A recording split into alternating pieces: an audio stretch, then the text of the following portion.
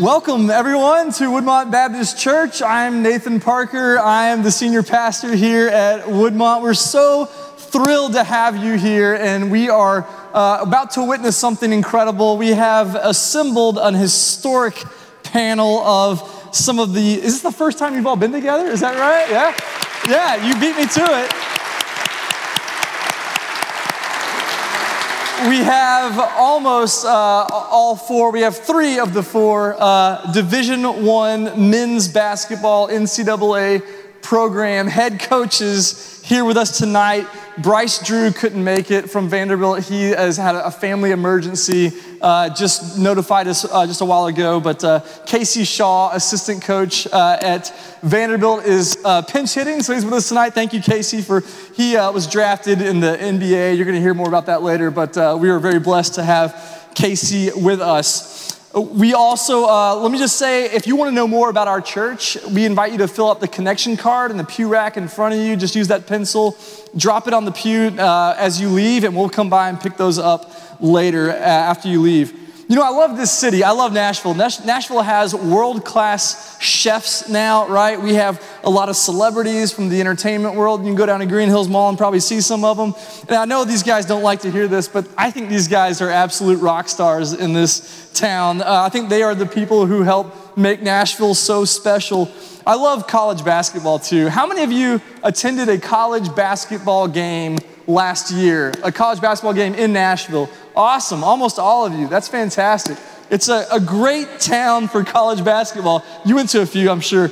I love Nashville for college basketball, and I think it's a big reason why we have such great basketball as these guys up on this stage right here. It's a really unique time for college basketball in our city because all four of these programs that are represented tonight are led by men of integrity and character. That's my son, he's excited. The Bible is clear about the expectations for leaders, right? That leaders are held to a certain standard. The character alignment in our leaders must lead to great integrity because leaders have an impact on the lives of those around them. Leaders have a great, important responsibility to develop their character according to the way God intends for it. I've had the great privilege of being around these programs in some degree. I'm a proud Belmont alum, and I hardly missed a home game while I was there, even when we had to play at Municipal Auditorium. I don't know what year that was, but it smelled like the rodeo every game, I think, that year. Was that before you, Brian? I was there. You were there? That was a rough year, but we went. We still went almost every year. I think Coach Bird's office at that time was on the first floor of the religion building. Is that right? Fidelity? It's so crazy that in the religion building was the head basketball coach, but it was awesome for me because I was a religion major. So every time I'd walk in the hallway and see Coach Bird, I'd say, hey, that was a great game against, Stetson or whoever we were playing back then. And he would say, really? And he was always approachable and always kind. And I would say, what was that 1-3-1 they were trying to run against? And he'd talk about basketball, with me, which I appreciated he was willing to talk. And I saw Coach Alexander, of course, as he worked hard on the sidelines and at practices. I remember seeing him work hard and just really instruct those players. And now I'm graduating from Lipscomb soon with my doctorate degree, so I can claim to be a Bison as well. And I don't have a degree from TSU, Brian, but I remember watching Coach Collins play at Belmont. We were at school the same time, overlapped by 2 years, and I remember it seemed like you were always calm and always in control. I don't know if Coach Bird agrees with me. No. I could see how Rick trusted Brian out there and how Brian could see the whole floor and he was smart. And I think I actually remember thinking that guy would be a great coach because he's a floor general. He's running things out there. And now he's the head coach at TSU, which is incredible. We were growing up in Nashville, of course. I attended Vandy games. Everyone in Nashville who grows up here, I feel like, goes to Vandy games at some point. And Coach Drew, I think, has brought an incredible level of character to this program now at Vanderbilt. Our executive pastor here at Woodmont, Richard Dickerson, has had season tickets to Vandy games for a long time, and he took me and my son recently to a Vandy game 2 seasons ago against Florida. It was the last regular season game, 2017, in March, and they ended up winning by 2. It was a crazy game, and my son was going nuts. And then as we were leaving, as we were walking out of the Memorial Gym, we see Jeff Roberson, who had an incredible game and was a great leader that night, the most athletic player on the floor, I think, that night. And Richard's never met a stranger, of course, and he goes, "Hey, Jeff!" And I'm like, "Oh, hey." And Jeff's like, "Hey, guys," and he walked over to us, and he looked my son in the eyes, and he shook his hand. And that meant so much. So we have a picture of that, Mark Landers? There it is. Yeah, there's Jeff and my son Jude. And it meant the world. He took time. He said, "Thank you for coming to the game today. Thank you for supporting Vanderbilt." And it just meant the world to me. You know, character counts, right? Character counts as long as there are children that are going to need to be influenced.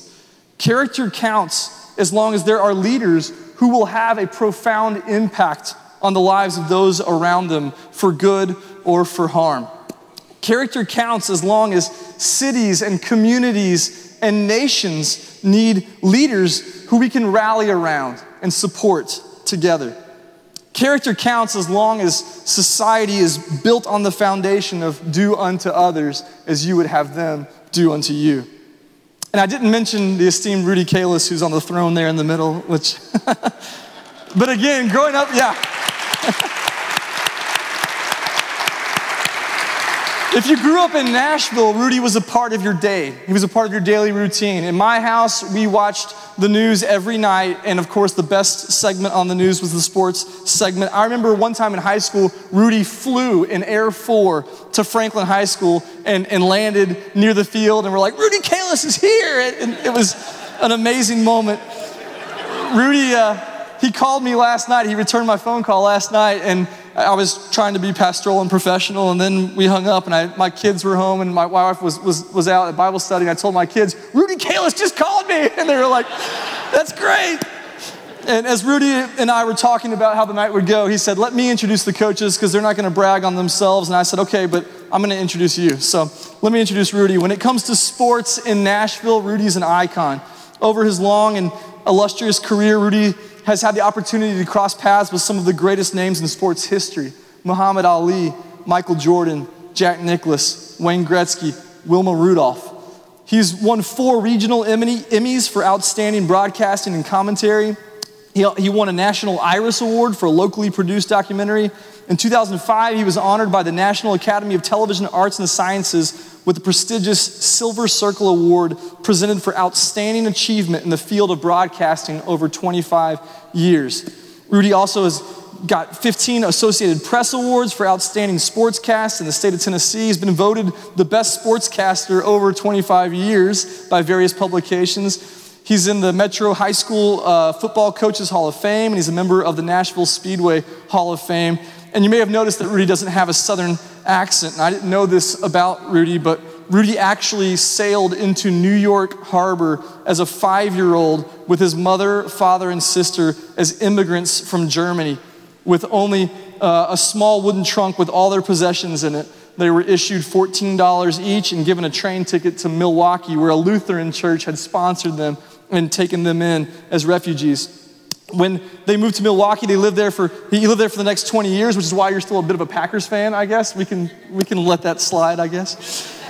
In 1970, he served his country for 4 years in the U.S. Air Force, and then he returned to Milwaukee and went to the U of Wisconsin, Milwaukee, got a degree in mass communications, got a job as a news and sports reporter in Green Bay, but the next year was offered a job as a sports reporter and anchor at WSMV Channel 4 here in Nashville, where he has worked ever since, which is a rarity in the highly competitive world of television broadcasting. He just announced his retirement last year after more than 43 years at that station. I know Rudy's a man with a powerful testimony. I know that he has a lot of good friends in this town, people of outstanding character. He's truly a humble person as well. He and his wife, Lee, have 2 adult daughters, Leah and Jennifer, and 2 grandsons. When he's not working, he plays basketball, golf, works outside. He's on the board of directors of Jason Foundation to prevent youth suicide.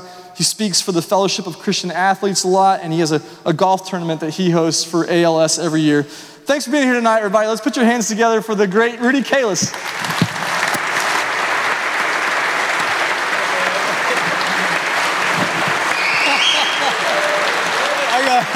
Whoa. Yeah. Hey, anybody else notice the only guy they clap for is the one that hasn't lost any games? You know? Easily the biggest. Thank you all very much for coming, and good night. That's all we have to say. The only thing I wish I would have been a great basketball player if it hadn't been for poor coaching. So,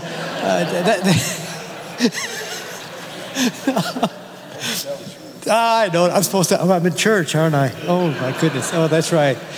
This is wonderful. It's an opportunity and a delight to be with dear friends. I've loved sports. My high school yearbook when I was a senior, it said my goal was to be a basketball coach.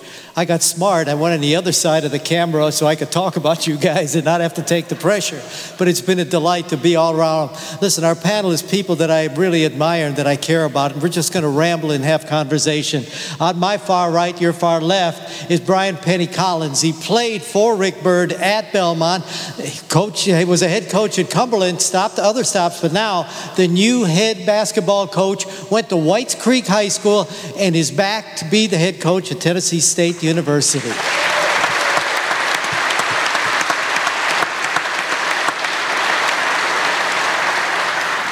And next to him, my dear friend Rick Byrd, who I for years used to watch coach, and I'd say, he for real? It just seemed like he's being nice and he's being considerate. He would get on players, but it was just, I used to be amazed about that stuff. He has accumulated nearly, 778 victories. I think he doesn't care about the numbers. He cares about the people that he's touched. All those years at Belmont University, 7 times to the NCAA tournament, and I have sat behind the bench and watched him work with players. Some coaches are coaches because players are pawns. They're X's and O's that they can use for victory. Others build men for character if they're a men's basketball coach. Rick Byrd from Belmont is one of those. Rick, thank you for being here.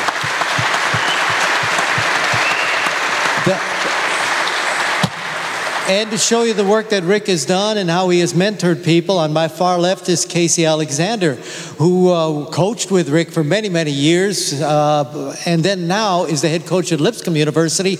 I was so amazed. I think it was 2013 in May you became the head coach at Lipscomb. And who comes in the room in the press conference at Lipscomb to endorse Casey Alexander but Rick Byrd? From Belmont goes into Lipscomb to tell people you made the right choice, the right man. That's why he cares about people. And now he's got this program turned around. I went to both Belmont Lipscomb games last year. I did too. Yeah, I know you were there too. And Casey, they won twice. So that's going to stand her up. They're all going out recruiting. So Casey Alexander from Lipscomb University.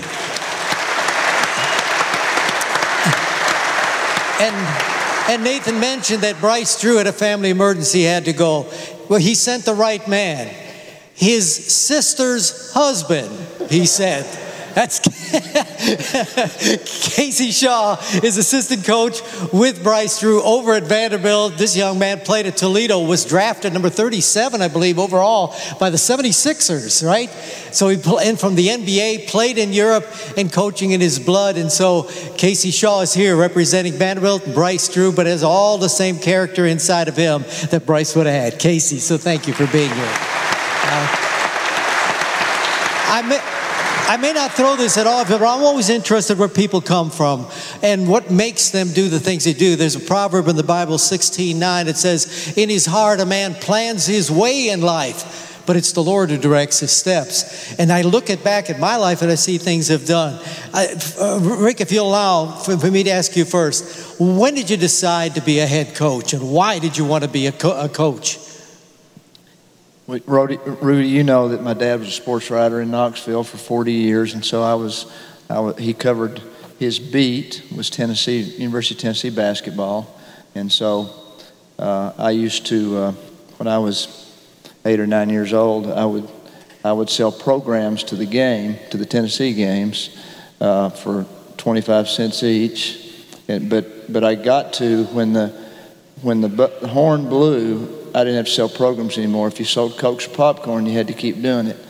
And as soon as the horn blew, I would go and I would sit down under his seat. At that time, a press table was just a table. There wasn't any fancy signs or anything on the front of him. I sat down under his feet on the edge of the floor and watched Ray Mears coach about 6 feet to my right, and watch Adolph Rupp on the other end if Kentucky was in town, and it's just pretty hard not to be carried away under those circumstances, and I'm sure that had a huge amount in terms of what I did. Also, I don't know how many people are old enough in here to know there was a series of books written by Claire B., a great basketball coach at NYU back in the 30s. And it was the main character was Chip Hilton. How many of y'all have ever heard of Chip Hilton books in your life? Everybody has gray hair almost.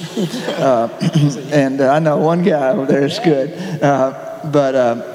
But they were great books, and they were all about what this is about tonight in terms of sportsmanship and caring about people. And Chip Hilton wouldn't even accept a scholarship to go play college. He worked his way through, and he was a 4-sport guy.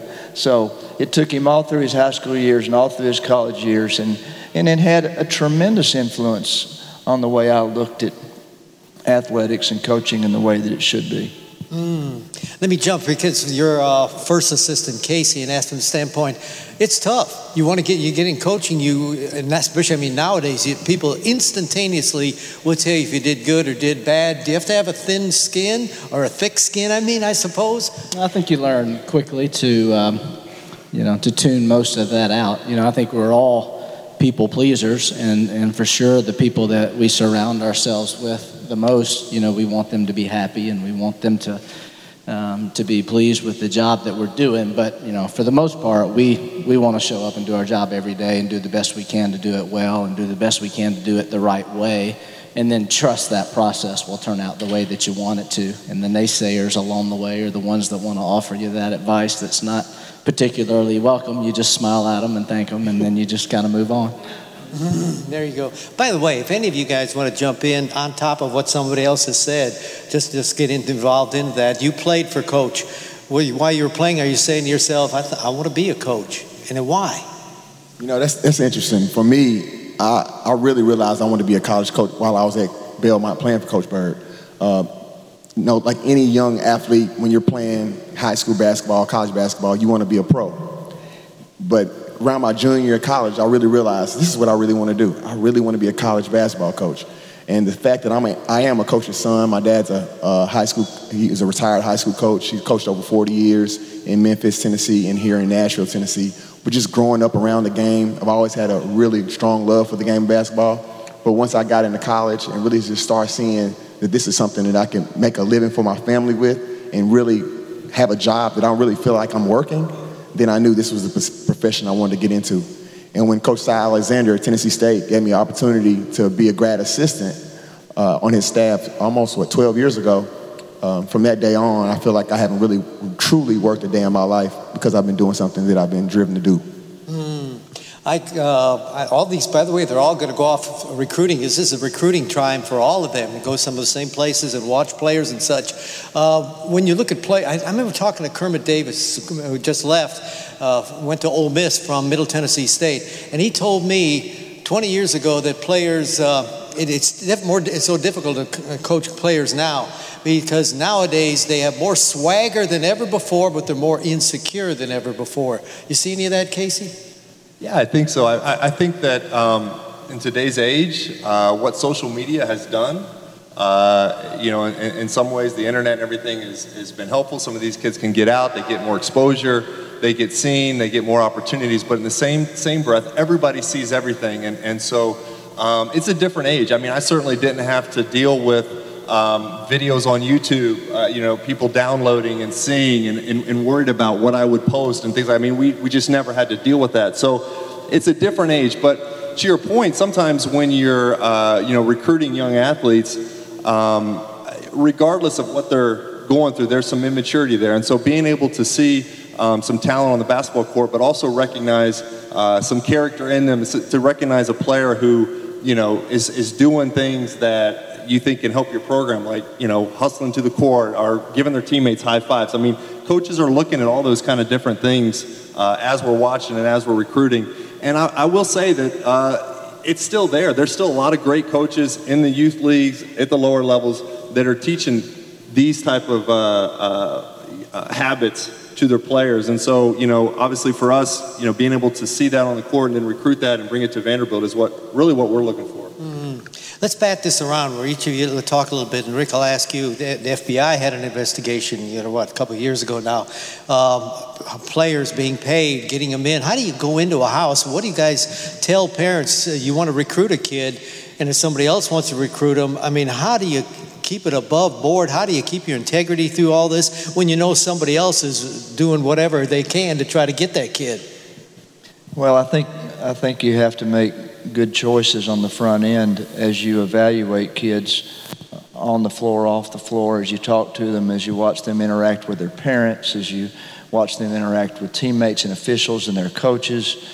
And at least in our case, we just avoid those that don't do well in those areas. And so then as we go into homes and talk to them, or they come and visit our campus, then we feel like that we've got a good sense. And I'm not worried about, I think when you're younger and you coach, Brian, the tendency is I can overlook this and I can overlook that, and this kid will turn around and he made a mistake here. But really, when you really know that's kind of who they are, and so the longer I coached, the older I got, the more I could very easily, even though it was a great player, overlook that and make choices on good basketball players that were good teammates, that were unselfish, that wanted a college education, wanted the degree they were going to get, were fits for our school as a basketball player, as a teammate, academically, socially. And so we've found a niche basically in recruiting. And so I don't have to worry about going into home and wonder if somebody's paying this guy or doing this or doing that, because we feel like we've already evaluated all that, and that family wouldn't be interested in that. For me, I've actually had this conversation with Coach Bird before, sitting in his office, and one thing he did mention was when we go into these young men's households is we want to tell them the truth, so that when they do get to campus, there's not any surprises. But the whole thing about what you was talking about the guys getting paid, if we go about our jobs worrying about that, we'll be stressed out the entire time. And for me, when I was at Belmont, we Coach did a great job of recruiting young men that came from good places, and the research that they did on each student athlete, we didn't really have that many issues. For me, I really got a whole nother doctorate degree in coaching when I went to Columbia State as a junior college coach. And I had a lot of young men on my team that came from single-parent households or no-parent households, and just really had struggled in life. And most of the young men that we coached when I was there, they weren't good students in high school either. So you had one aspect of their family household, and then you had another aspect of they weren't successful in the classroom. And so we really did, I had no choice but to coach those guys through their problems and hope, like Coach Bird said, hope I changed that kid. And fortunately, we had a lot of success with that. Now, it doesn't happen for everybody, and everybody has their different recruiting philosophies. But for me, when I had the opportunity to be the head coach in a junior college at 24 years old, I made a lot of mistakes. But in my second and third year, I was able to see, okay, I got to coach this kid. I got to get this kid through this moment. And if I can get him to this next level, then I have done my job. And one success story that I'll tell you about, two guys, and I'll just tie them in together. I had one kid that was the worst of the worst as far as his background and family, and he ended up being somebody that had no offers by the time he left me, he was the #1 junior college player in the country, and he went to play at Auburn University, and last year he got his degree. But he didn't even get a high school degree.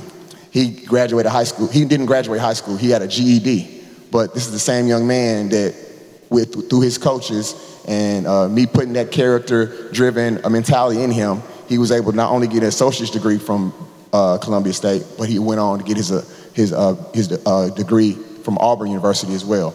So there's a lot of different cases from different types of kids, but there's more than one way to skin a cat. And for me, it was definitely a learning process, and something that I always cherish is my time down there at Columbia State working with those type of athletes. Integrity is important. We talk about all of that sort of stuff, but the fans, they want a winner. Casey. And if you got a kid who's on that borderline, then boy, he might be a great player, but I'm not sure of his character and all that sort of stuff. But man, I got to win. Got to get something going this year. How do you do that? I think the main thing you have to do as a coach, for all of us, when we get a job, we have to identify what we want the culture of that program to be. And it is different for all of us, different places, different circumstances. That's one reason why it's so important to be at a place that you love to work and where you identify with the mission of the school and what that is. And, if you can establish that and you identify what you want your culture to be, and your players can adopt that philosophy, then everything else is going to take care of itself as far as behavior and representation of the school and all the things that ultimately we're responsible for. Naturally, we have to win games, but winning games is also a byproduct of that. And that's, culture is a word that coaches use a lot, and that's a dynamic issue. That's fluid. It's always changing. It's very important that your players, can verbalize what that is. Culture is not what you put on the wall or the sign on the door or what you say. It's what the people in your program do. And that's what that's the message we have to send to our players on a daily basis, so that they can give it back to us on a daily basis. Any of you guys ever get anything, I guess, Casey, where you walk in somewhere and the kid says, yeah, I'd like to come, but here's what I need in order for you to get me? And you guys got any stories on that stuff? Well, we've all heard stories, I'm sure. But the thing for us, I think, is right from the beginning, we try to be authentic and we try to be ourselves.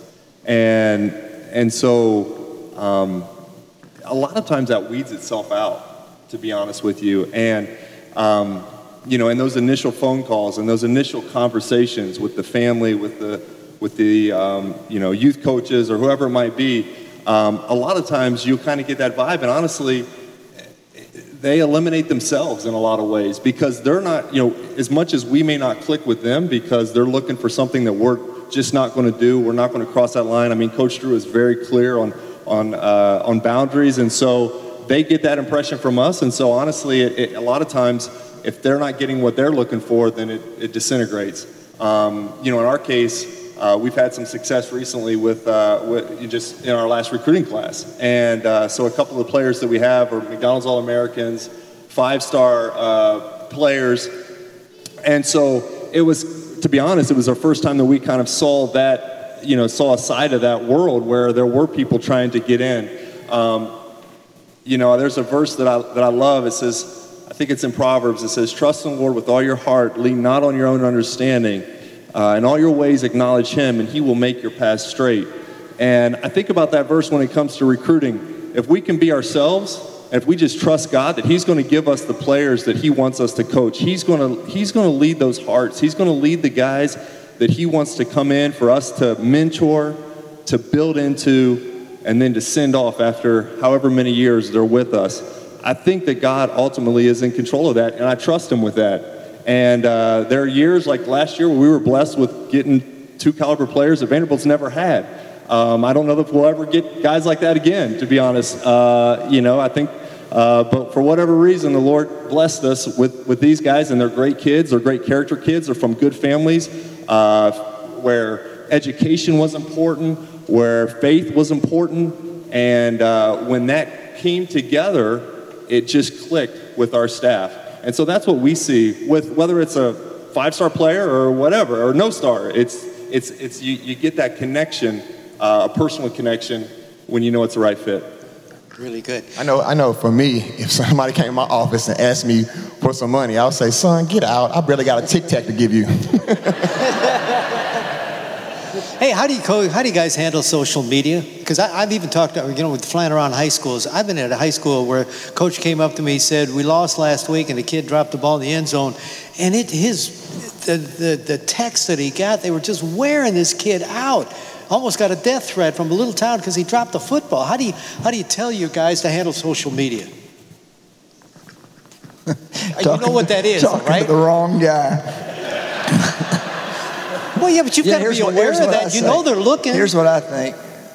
I hear about people getting in trouble all the time because they tweeted something wrong. And that's not happening to me. I'm telling you, I hadn't twittered anything.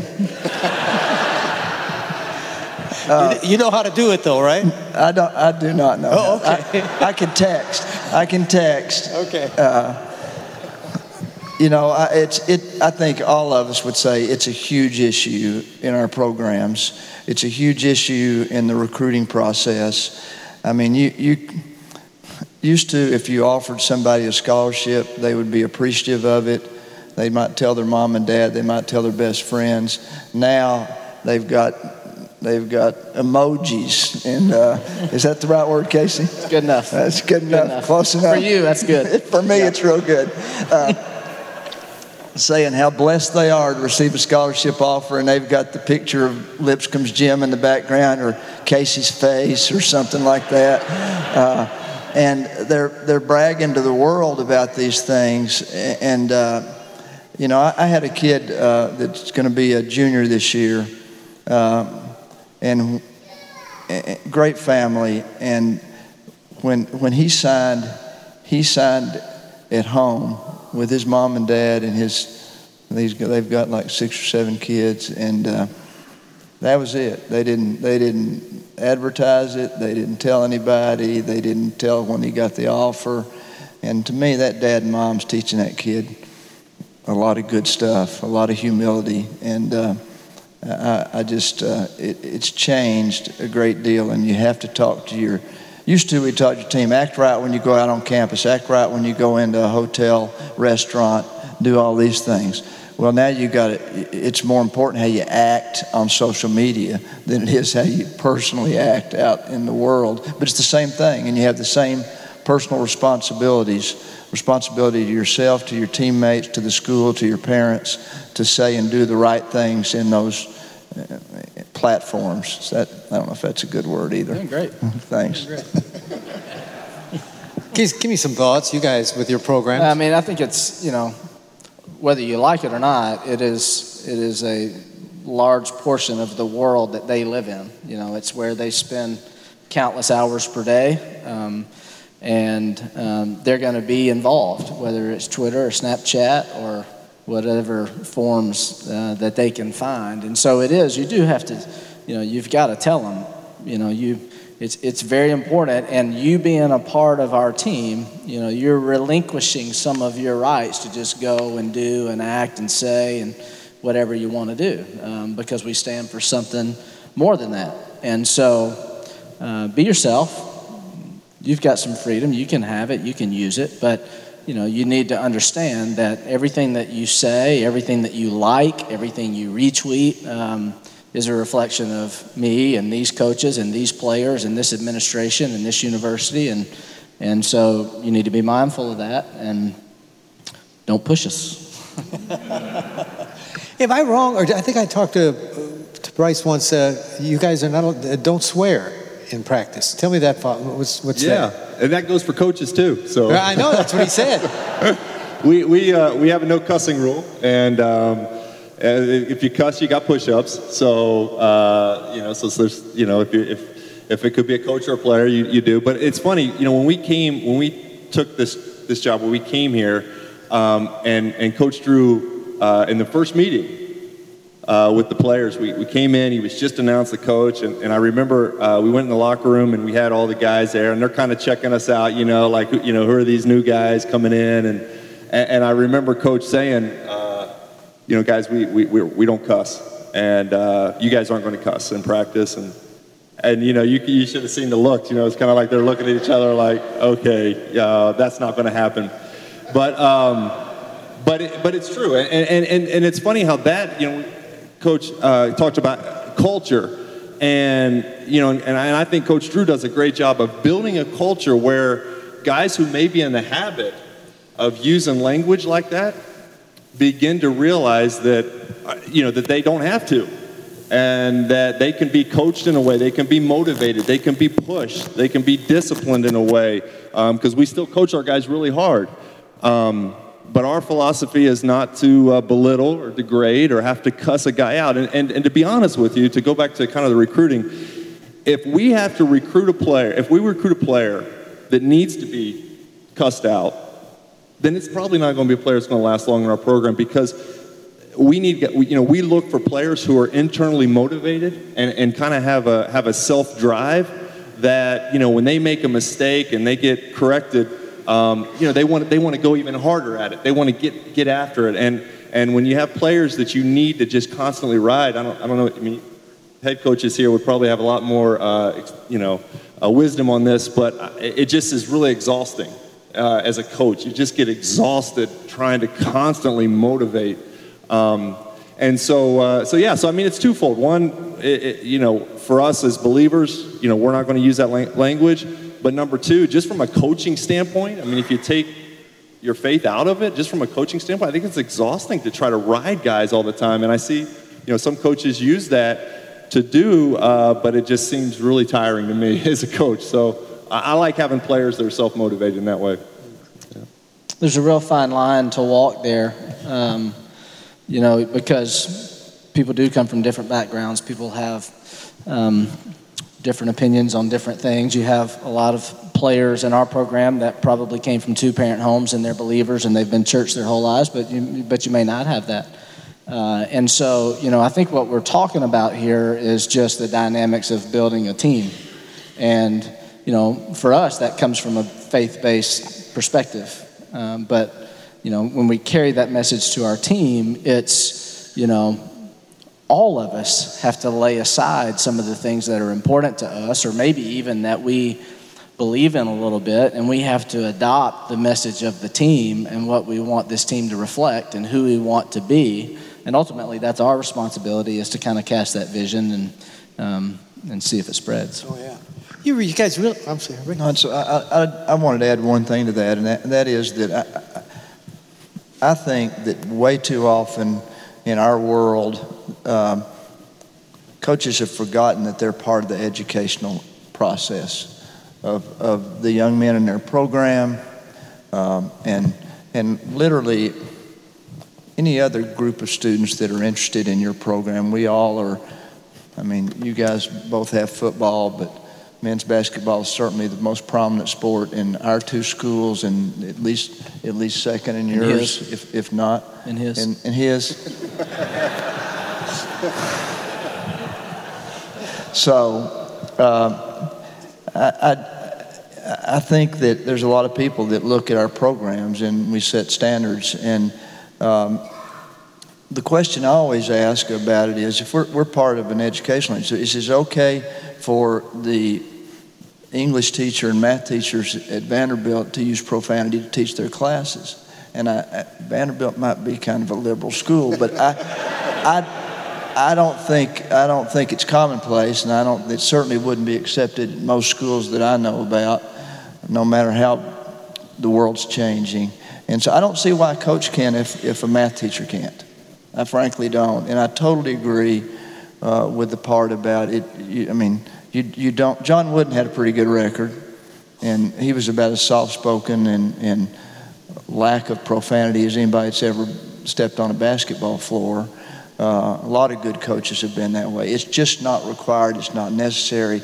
And if you use it, you're teaching kids that it's okay. And it's not okay. I don't care how old you get, and a lot of us in here have heard about everything you can hear, but it doesn't make any of us look better or sound better, and so you're teaching kids the wrong thing if that's the way you're going about coaching them. And I agree that there's kids that come in and they're used to this. To some people, profanity is just as common as A, B, and C in our language, but it's also okay to say, you can't do it here. You can't do it. And then maybe they do end up learning that it's okay.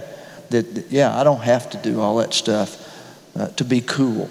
Most of it's cool because their peer group does it all the time. I'm going to say, for perspective, though, I mean, we're flying out tomorrow for the last of our recruiting weekends, and we're going to watch 90% of the coaches that we're going to see tomorrow are not paid coaches. They're just coaching AAU teams, and they're coaching high school kids, and they're going to use severe profanity, and they're going to act completely unprofessional. And so that's the model for a lot of these kids. And like it or not, even the best ones might be playing for a coach who that's the perspective that he takes. And it's the culture of our game for sure. Basketball in general, that's the culture of basketball. So it can be a real challenge no matter how you're trying to do it. It can be tough. Do you guys at all literally think about the fact that you're building guys for 10, 15 years from now, that you're somehow instilling something into them? I would imagine that one of the reasons you're a coach is because of what you saw in the example in your coach, in Rick. Yeah, absolutely. I'm not trying to gas him up right now, but there are a lot of times. Go ahead, okay. There are a lot of times in practice I say, what would Coach Bird say right here? I press pause. I read Urban Meyer's book, Above the Line Training. If you never read it, I advise you to. But I press pause, and sometimes the Lord's not done with me yet, everybody in here, so sometimes I'll be ready to say, and I'll just press pause, and I think about, what would Coach Bird do right now?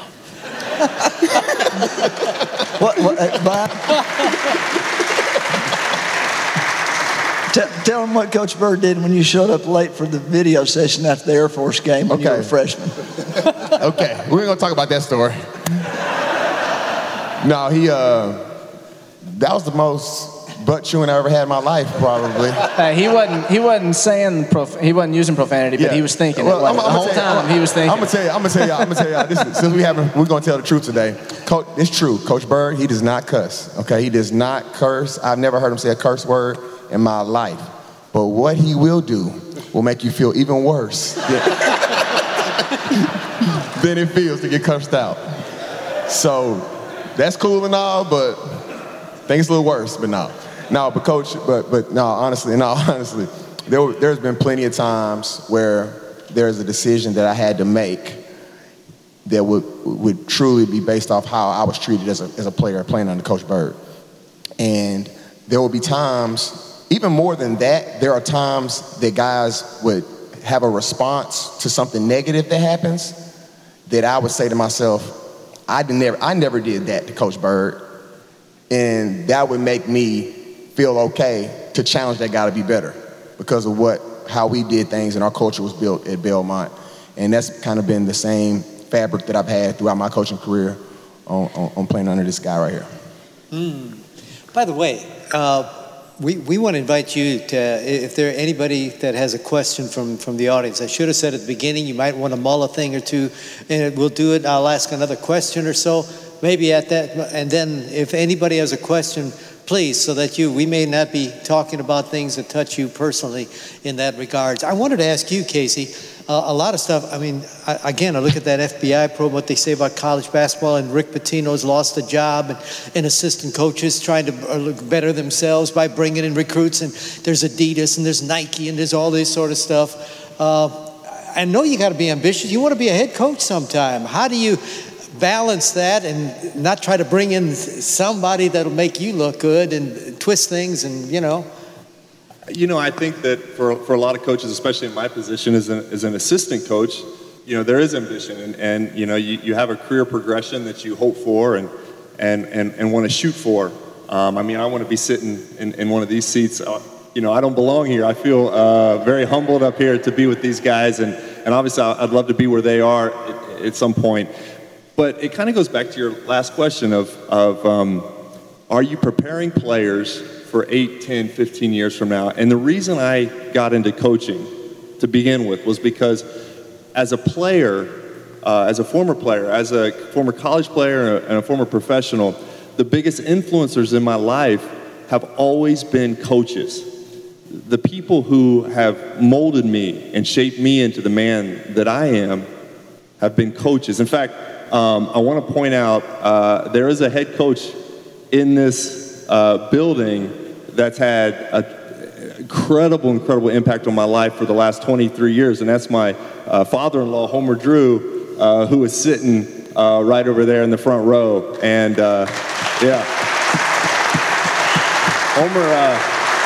Homer is a legend as a coach. But he's even a bigger legend as a mentor, as a father-in-law. He's had a big impact on my life, and I would just say, he's the one where it started with the no cussing rule, and building a culture both for his boys, Bryce, Advandy, and Scott, who is the head coach at Baylor University, and he kind of set that stage. He comes from an era where, like Coach Bird said, where coaches are educators. So to answer your question, yeah, we see that. In fact, this year, it's been out in the public. I will admit that the FBI probably helped us a little bit here at Vanderbilt with some recruits because it turned off some recruits who looked at it and said, you know what, I don't want to be a part of that.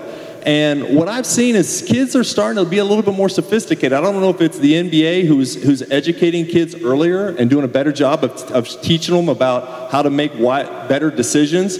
But, I think that there's some kids that are in that limelight, those top echelon kids who are looking at it and going, you know what, there's more to this. I want to think longer. I want to think bigger. I want to think even outside of basketball and what basketball can do for me. And so I think that, with all of this that's going on, it's good to bring it out into the light, and I'm hopeful that the culture of basketball is changing and some of that stuff is going away. Wow, good stuff. Any questions? Anybody got something that we got microphones or something? There we go. He's going to run all over. Hey, in the back of the room, a couple of folks there. Any one of you can take this, or maybe all of you if you just want to give a short answer. What is something you either do or would like to get involved with your kids off the court to help build that character and send them further? We've heard a lot about the character you want to see with them coming out in. But at the end of the day, you're a big part of their lives going out wherever it is they end up. Take it from there. I'll go first. Here recently, since I just received the job, obviously in March, so our guys are back on campus doing summer workouts and they're going to class. So one of the first things we talked about is deserving to win. And I made a joke in the locker room. I took them to the toilet area, and we had napkins and tissue paper just on the ground where they just didn't throw it away. I said, loss, loss, loss, loss, loss. And I told them that we have to deserve to win. You have to take care of your locker room for us to deserve to win. So on every Sunday, our team, we have Sunday cleanups. So we go over to the apartments, and I have to make sure the rooms are clean and everything has to be spick and span clean. But then after that, we go outside in the apartments and we pick up trash just for the community of the area, just to kind of show them that it's bigger than just us. We want to show people on TSU's campus that, we want to be a big part of this community and show them that we want to deserve to win. So that's just one small thing, but I just kind of letting them know that, it's about, doing things the right way and showing people that we're going to be better than just basketball players. Really good. Anybody else?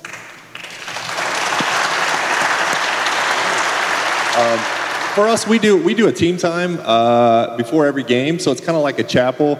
But in those times together with our team, it's before games, and then we'll do it at different times during the summer. And we sit down with them, and we have sometimes it's a little bit more motivating, getting ready for the game. But we always use scripture to teach, because for us, I think that there is the principles of the Bible work.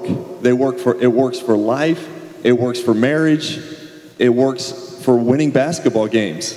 And, and so why not use the scripture to instill that into the guys on your team? It builds unity. You talk about building character and togetherness and selflessness. Those are the type of lessons that we want, and we see guys impacted. Any pushback from the university? I mean, you're a public university. They don't mind? Well, we're a private university. Well, private, and we're not. That's not a public display.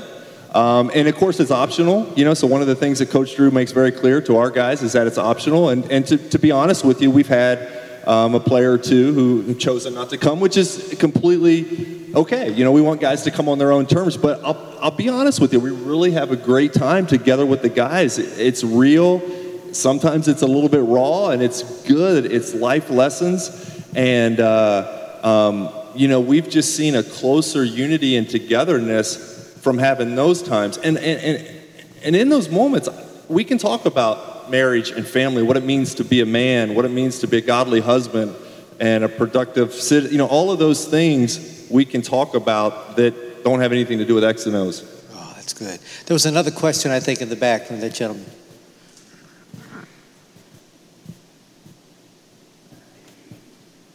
Oh. Am I on? Oh, yeah. there we go.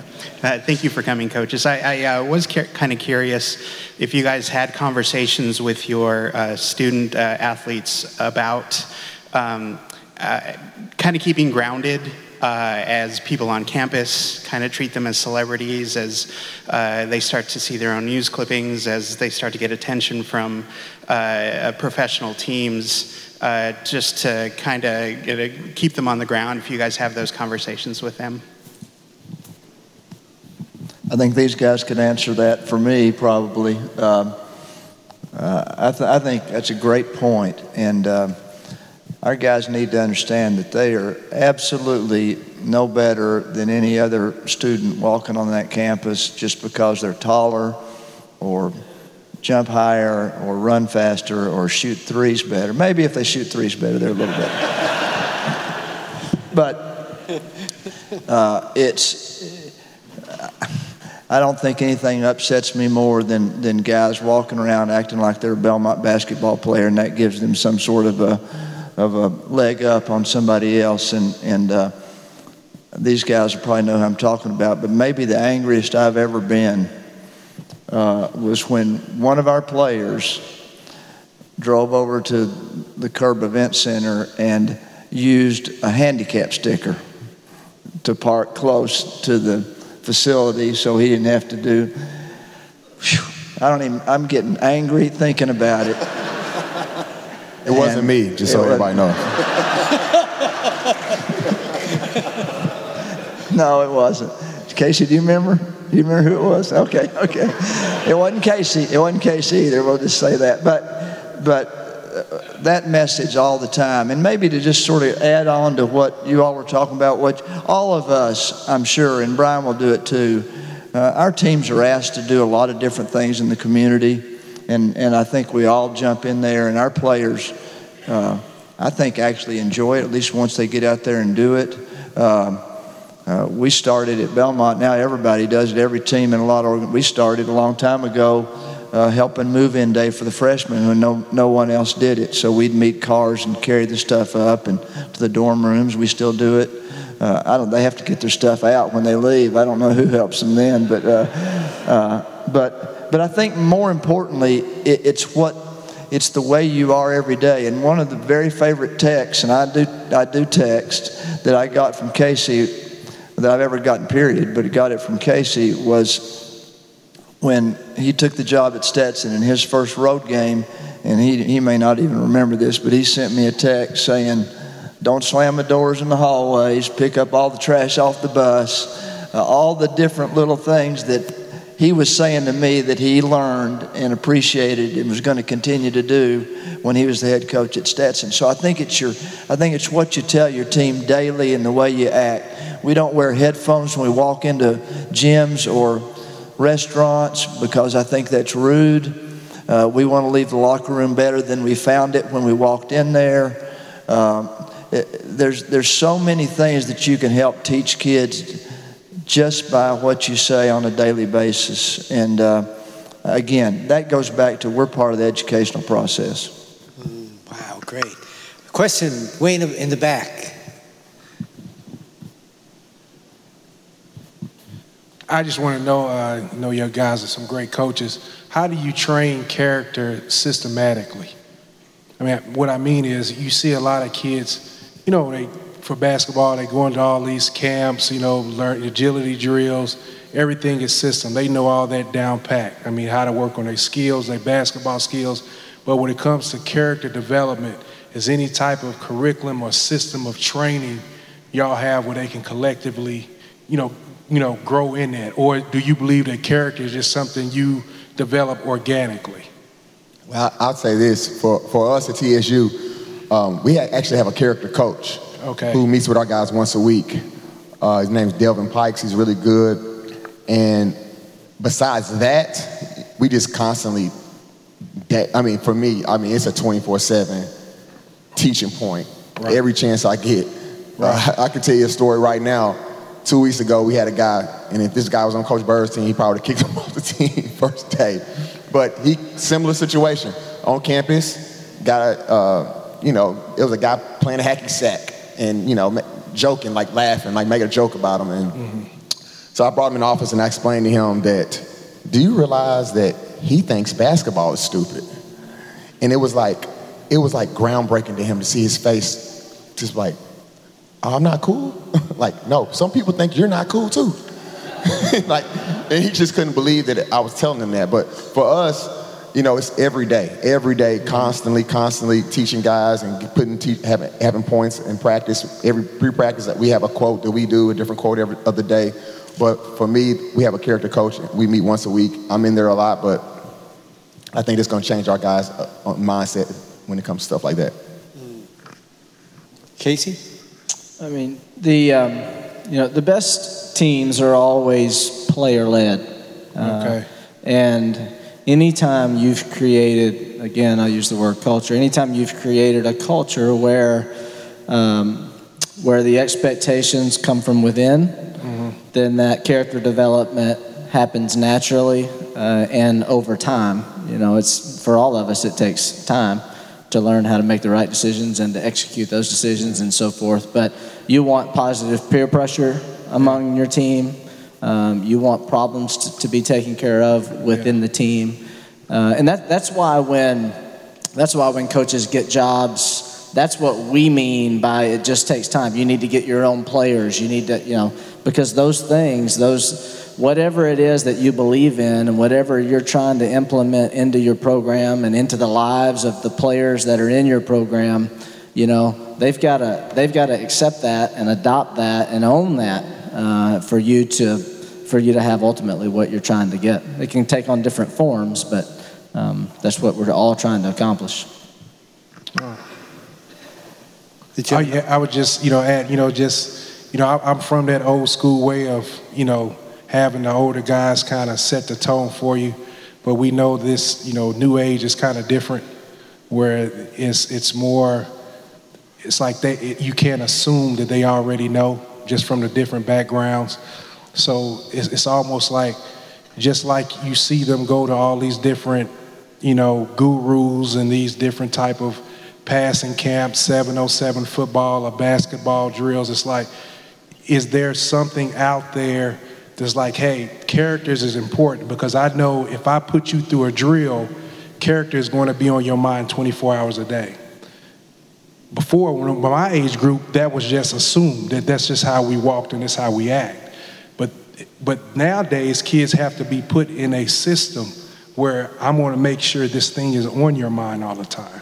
So is there a curriculum out there that can introduce, our youth into that system of these are the things you need to think about, and this is how we're going to train you, so this will be a part of your life? This is just from my perspective, because I've worked with kids all my life as well. So just want to know from you experts. I wouldn't say curriculum. Okay. If I were looking for the curriculum, then I would find it in buildings like this. That's the curriculum I would go to find the right behaviors for and character traits that we all want.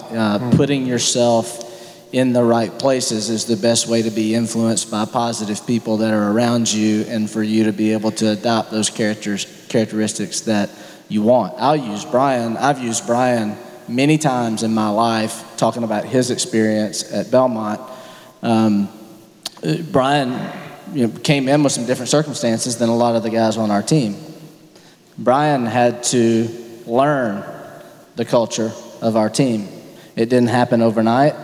It wasn't instantaneous, but we had a group around him that loved him well, taught him well, accepted him, and he left Belmont as one of the guys that probably appreciated his time there as much as anybody that ever played at Belmont. And that's a perfect example of how that transition can occur to me. All right, I got it. Here you go. Any other questions? Time for one more? Are we done? Oh, okay. One more question, Nathan? All right. The lady in the back there.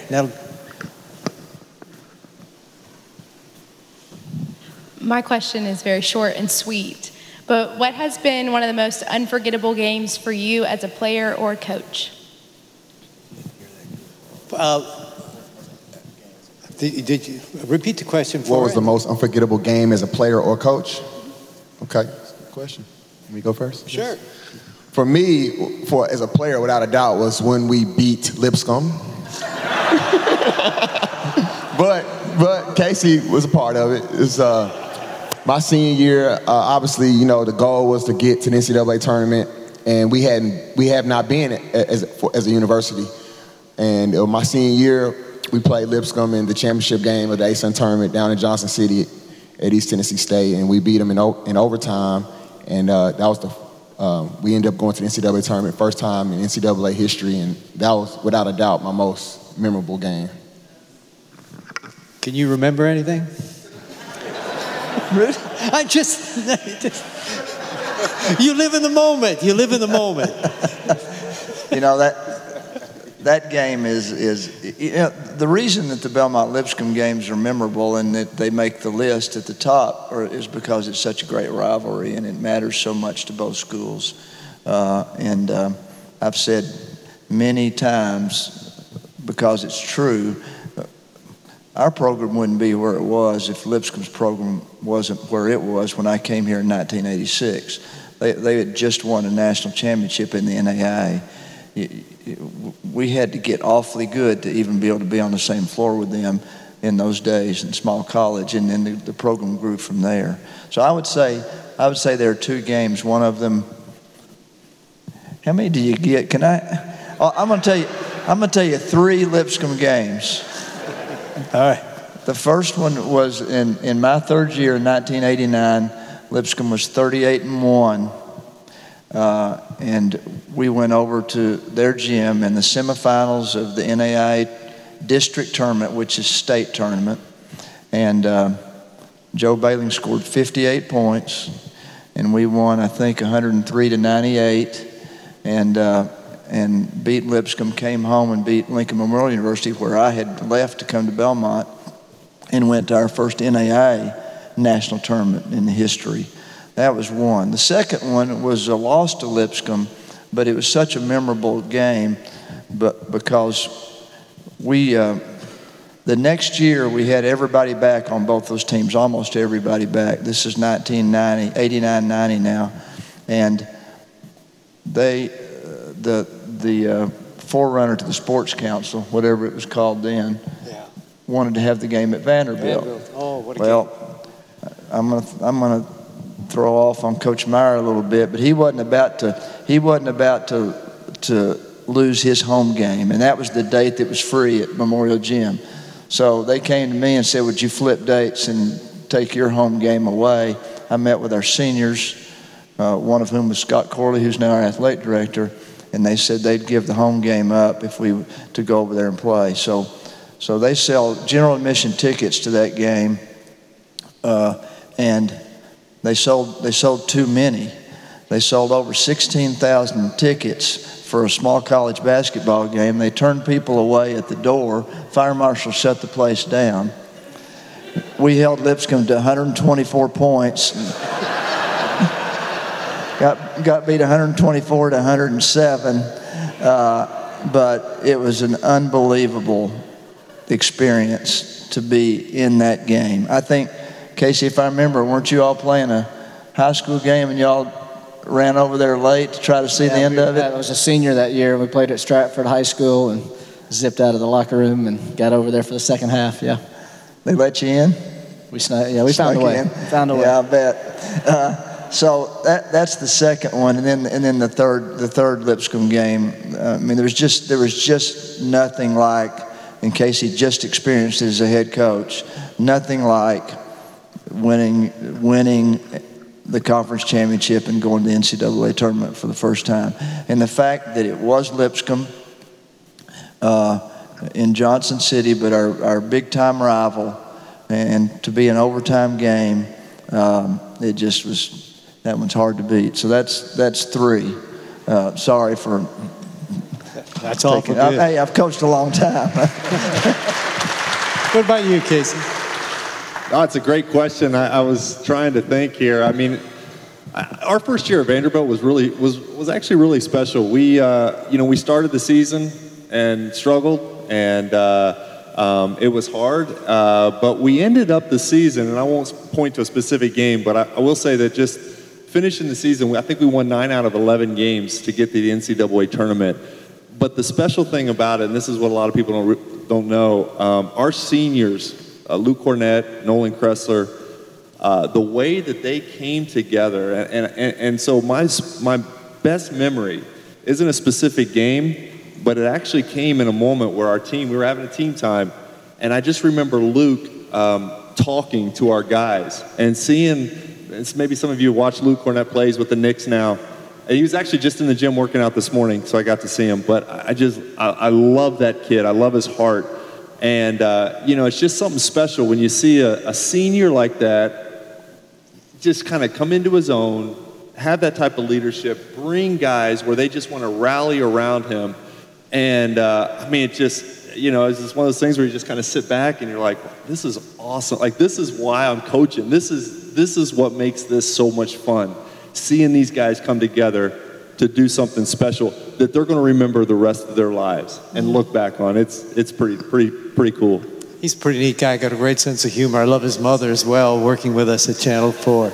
Casey. All of us appreciate those moments more than any of the general public realizes, players and coaches alike. Those are the things that all of us carry out into the rest of our lives with. But if we're talking about games specifically, definitely the one that they mentioned. I've never had a feeling before, during, or after a game like that 2006 game, conference championship.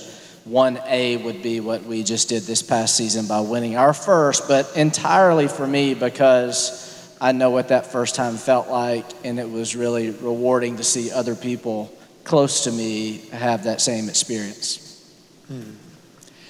Well, listen, we thank all of you for spending some time. You have to realize that this is also recruiting time, and they're headed off to go somewhere, but found time tonight to come and spend some time with us. So, Nathan, I thank all of you for being here. This is why I love being around them. I spend more time in all the years that I was here just watching and listening, how we handle. That's what I was amazed with, was the consistency of how Rick always handled his players. I think character is defined by consistency over time. And then to remember Brian as a player and Casey as a coach and player as well, and see that same character. And then you can just feel it from this Casey Shaw coming from the Vanderbilt program. We're fortunate. There's a whole world out there that wants to do it perhaps in a different way, but in this community, we've got men of God doing it the right way. So Nathan, thank you. Amen. Amen. That's so well said. Man. Yeah.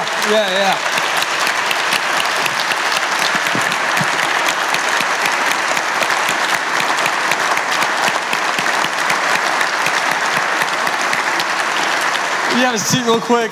I know these guys hate standing ovations because they're so humble, but this is good news, right? In a world that's full of bad news and where people say that character doesn't matter anymore in politics or in business or anything else, this is really special and unique to have 4 programs like this in our city. I'm so proud to be a Nashvilleian. I'm proud to be a Belmont and almost Lipscomb alum. I'm proud to go to lots of games. I can't wait till November now to see all you guys play.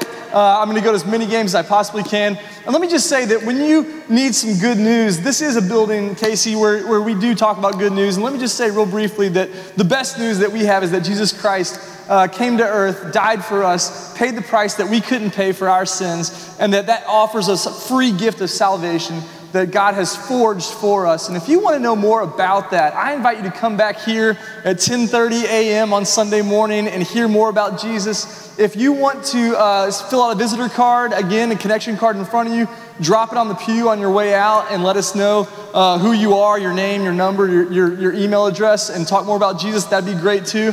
Or if you just want to grab someone with a name tag, Rachel, who asked that great last fun question, she's our children's minister, and she played a little ball. She could still destroy me, I'm sure, out in our back parking lot. She played it at Brentwood High School. So if you want to grab one of us with a name tag and just talk about Jesus, we'd love to do that. That'd be awesome.